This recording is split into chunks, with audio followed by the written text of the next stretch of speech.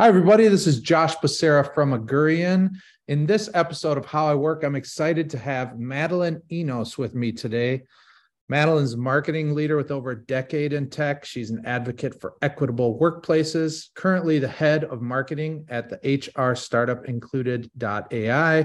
Previously, she led global marketing teams at the international research and consulting firm Gartner. Madeline, thanks for being here. My pleasure. Thanks, Josh. Yeah, I'm super excited about this. I wanted to just kind of start by giving you a little time to tell us your story and how you kind of arrived at this intersection of marketing and DEI. So take us back a little bit to Gartner or previous kind of, and where your interests aligned, and now how you're here doing these things. Yeah, well, the beginning of my story really starts in the nonprofit sector. After college, I worked for a regional food bank for many years, loved that area of social impact, really feel like you're making a direct difference in the community that you're working in. When I moved to Austin, Texas, however, I did a big career pivot. Tech was booming at the time, and I was able to get in with a small tech startup called Software Advice, which was quickly acquired by Gartner. And then I ended up working with the Gartner Digital Markets portfolio of businesses, which were really dedicated to helping small to mid-sized businesses adopt technology to be more efficient and grow. So loved helping small businesses and creating thought leadership and research reports on that topic. And I started getting really involved with Gartner's employee resource groups, Women at Gartner, Mosaic. They have some really strong programming there, and it's a international firm. So I got to work with colleagues all over the world and really think about how we could make Gartner a more inclusive and equitable workplace. So very passionate about that topic, started posting about it a lot on LinkedIn. And a former student, or a former university student, Laura Close, who I went to Portland State University with, reached out and she said, "Hey, we used to, volunteer together in the equity space back in our college days. I just started this tech startup that is really disrupting how HR professionals and executives can shape a more inclusive culture using data and AI. Are you interested in chatting?" Obviously, very intrigued with that. I'm excited to have been with the Included team since March. High growth company. It's been a wild ride, just kind of entering the startup space again. Very different than Enterprise Gartner. And it's been great speaking with our customers and kind of HR leaders about what strategies they're utilizing that are working, and then how big data and predictive analytics can support those efforts. Wow, that's very cool. I mean, I feel like big data and predictive analytics is getting into, every aspect of not only business, but our lives. And I think, at Agurian here, we've been on a journey, our own kind of DEI, diversity, equity, inclusion, and we actually add the B, belonging. So we have a DEIB. Love the B. I love the B too. So we've been on that journey ourselves, and have some employee resource groups for a 30-person agency. It's not an easy work to do, and you just have to kind of stay committed.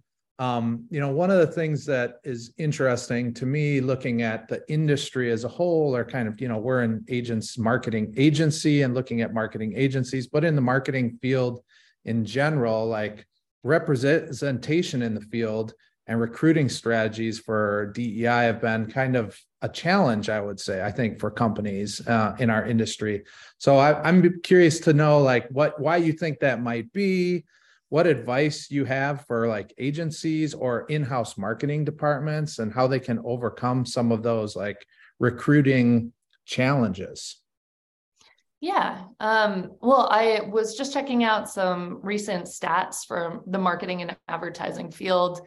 And although there are some sunny stories there around gender representation, there's a lot of women in marketing, a lot of women in marketing leadership. From a race and ethnicity standpoint, still very white. I think over 70% of marketing professionals are white in the US.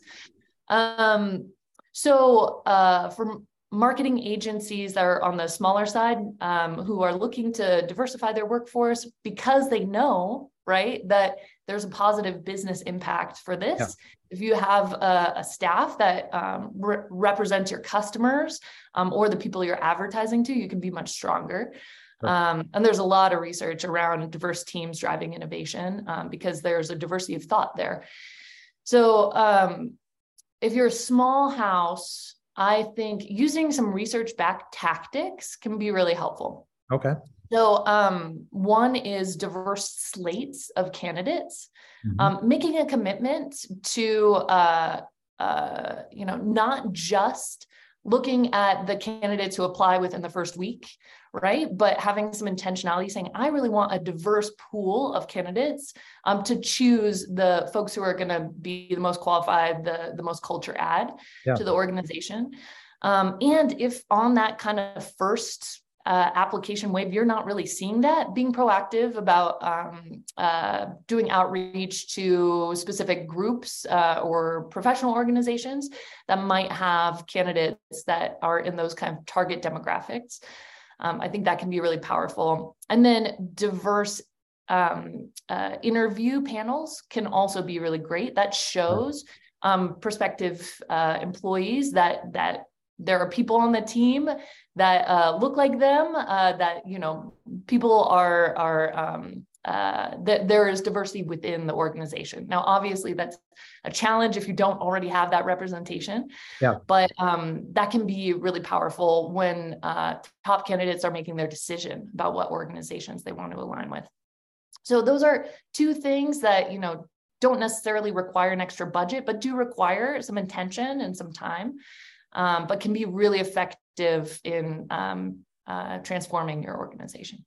Yeah, I think that's great advice. One of the things that we've tried to do is find where are those points of intersection that we can leverage to uncover some diverse candidates. So and more, I think those points of intersection are starting to become more ubiquitous in the sense that there are groups that exist out there that you can go to and say, hey, we have this job posting and we are seeking this type of more diverse candidates.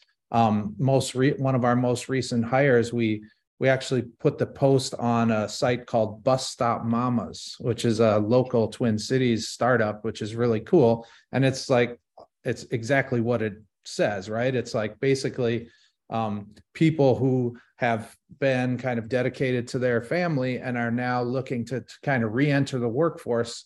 They're at a little bit different age demographic than, maybe some of the typical applicants, right? And so there are kind of places, but it does take a little bit of effort to uncover those and make those contacts and try to establish those connections, right?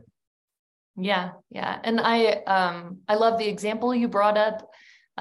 It's easy to think about diversity in just a very visual way, like a snapshot way, but there's intersectional identities, right? So being a parent, disabled, veteran status, whatever the case may be, really thinking through that and how you can, invite these great candidates to apply and bring a new perspective to your organization. And then something, I'm not sure if you've done this already, but I've seen it become more popular is actually in job descriptions to have a statement around DEI, encouraging candidates of all backgrounds to apply, or having a very clearly articulated statement on your website, on the About page. I think people really look at this stuff, especially if they are a competitive candidate, if they, have a great skill set and a lot of experience and established success, they can be choosy about who they work for. Right. So make yourself a place that's attractive.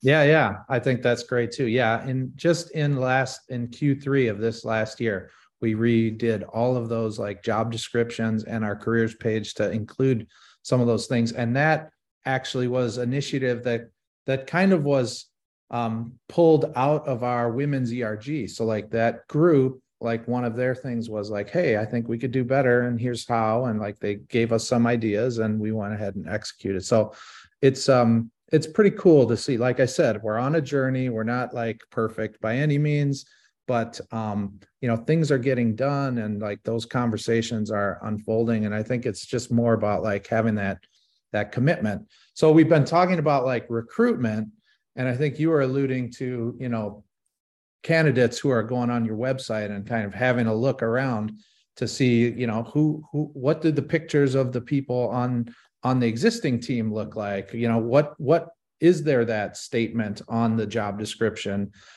Is there kind of a value statement around DEI initiatives? So, recruitment is just kind of the first step. Then comes the retention side of things. And I know you talk about kind of how organizations can ensure that they're creating an inclusive culture, especially for like marketing organizations. Thoughts on that? Yeah, I'm not the first person to observe this, but I think there's a big difference between a welcoming culture and an inclusive culture, right? You can kind of bring out the welcome wagon when new hires arrive and have a great onboarding program and have a happy hour, a coffee chat with teammates. That's all great. That's best practice. But that's a little different than really encouraging people to bring their whole selves to work and know that that will be accepted and celebrated. And so being explicit about that in any onboarding materials or information on your website is helpful, certainly. But also kind of hiring for those qualities as well. Knowing that you want to invite people to the team, not only from a variety of backgrounds, but also who value that as well and will be inclusive with their colleagues. So I think that's helpful. Mm-hmm. And then exactly what you're doing with the ERGs, the kind of groundswell of people who are doing the day-to-day job and see things that executives or leadership might not, and having that culture of transparency and candor where those things can be brought to the table and actioned on without concern of it being perceived the wrong way or something like that.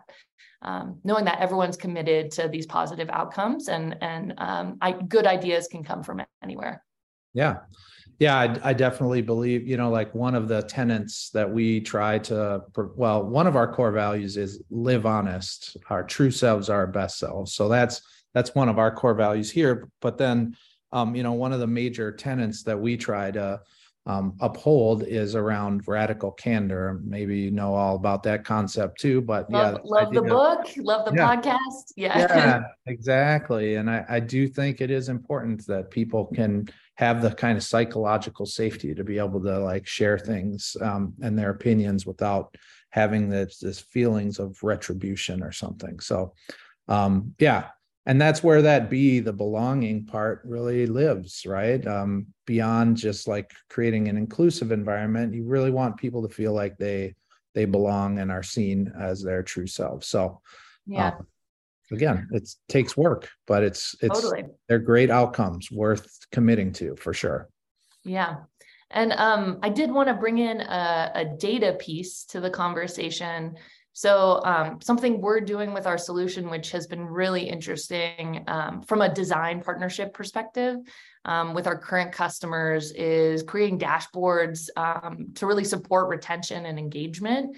So you can see, how employee sentiment is tracking to regrettable attrition, and identify what are the factors that are really driving attrition. Is it kind of overall sentiment scores, an NPS score or something on a survey? Is it compensation? Is it kind of time and role without progressing? And you can look at that from a demographic perspective and really, do some self-reflection and analysis. Like, have we built an equitable organization where everyone who is, meeting and exceeding performance goals can grow and thrive in their career here? So that I think is really important for those huge organizations where like it's very hard to kind of keep track of the individual. I think the situation is a little different perhaps for a smaller org where everyone kind of knows each other and you know, the executives and leaders probably know everyone by name and their story and can really keep a closer eye on that. But really interesting to think about that from a retention perspective, especially as, you know, the hiring landscape is a little volatile. You know, some companies are still high growth in hiring, but some are really just looking at retention strategies right now for their top performers. They might not be doing a lot of hiring. So people are very interested in this topic from a kind of big data perspective. Yeah, I love that. I mean, like I said at the beginning, like this idea of applying data and AI to like every aspect of our life. I think, yeah, it provides like amazing information for leaders. I mean, I am leading an organization, like you said, where I know everybody by their first name. I know their story. So it is different, but I can definitely see where in large organizations, like having a handle on this from a data perspective really would at least give you like those early kind of indicators of like, are we doing things right? Or do we have a problem? Can we course correct? How do we do that? So I think it's really cool that, you know, your tool is focused on that. So another thing that we kind of touched on earlier, but it's this idea that you know, if you have a more diverse workforce, and especially in marketing, like the people that we are advertising to, you know, are diverse, right? And so it's how is it that you can ensure that like the advertising, messaging, and content that you're producing has like that D&I lens. And so what advice would you have for teams on like trying to help them, you know, ensure that D&I lens exists when they are producing the advertising, messaging, and content? Yeah. Well, I have a question for you. Does your team have any kind of checklist or core things you look at before you would consider, you know, sharing creative with a client? Because if you do, you might consider adding that as part of the checklist. Of course, you know, marketing is all about customer segmentation. And of course, there are going to be campaigns where you're really honing in on specific demographics. But for the most part, the better reach you can have, you know, the more you can sell whatever your product is. It's really, I think, folks' best interests, your clients to consider that, and certainly your staff. I think I also really like to look at some of the leaders in this space.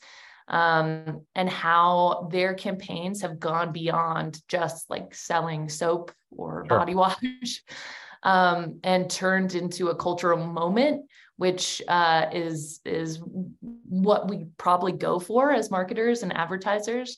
Can you give us an example of like? Yeah, Dove is a classic. Like I feel like they changed everything. And then just in the beauty and kind of skincare and wellness space in general, really diversity and inclusion is at the forefront, which I think is interesting, at least with the companies that I'm, you know, keeping track of, inspired by, and want to support.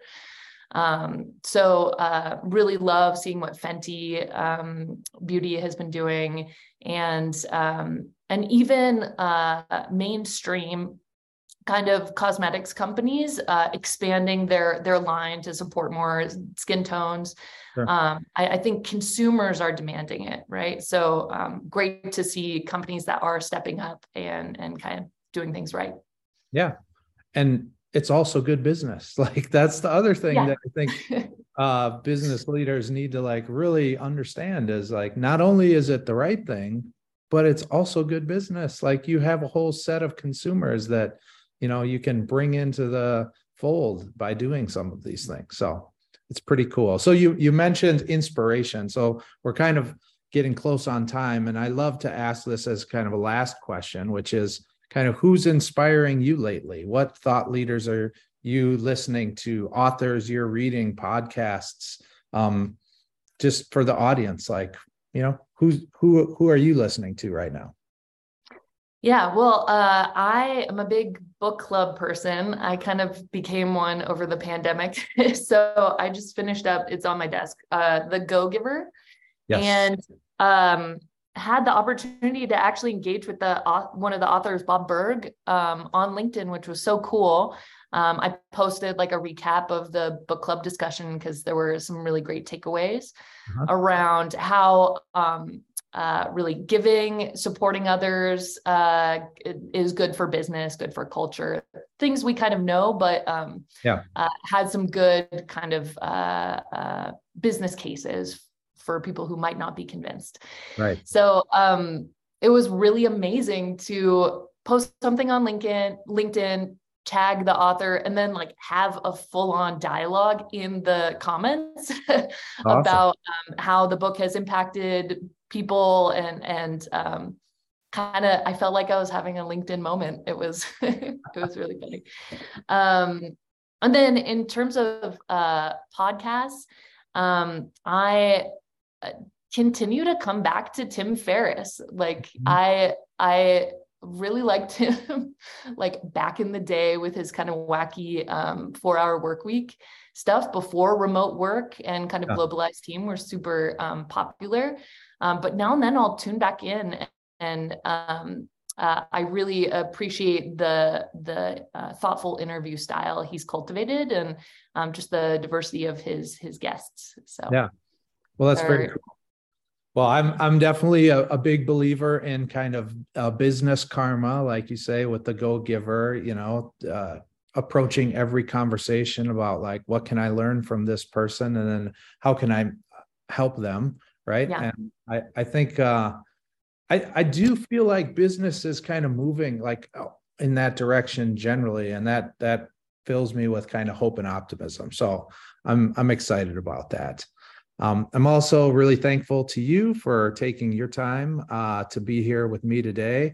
So Madeline, thanks, and super excited to see included.ai in the world and helping people achieve their DEI objectives. So thanks for your time. Great conversation. Thank you, Josh. Thank you for listening to the How I Work podcast with Josh Becerra. If you like what you heard, make sure you subscribe. To learn more about Augurian and for more digital marketing tips and insights, head to augurian.com.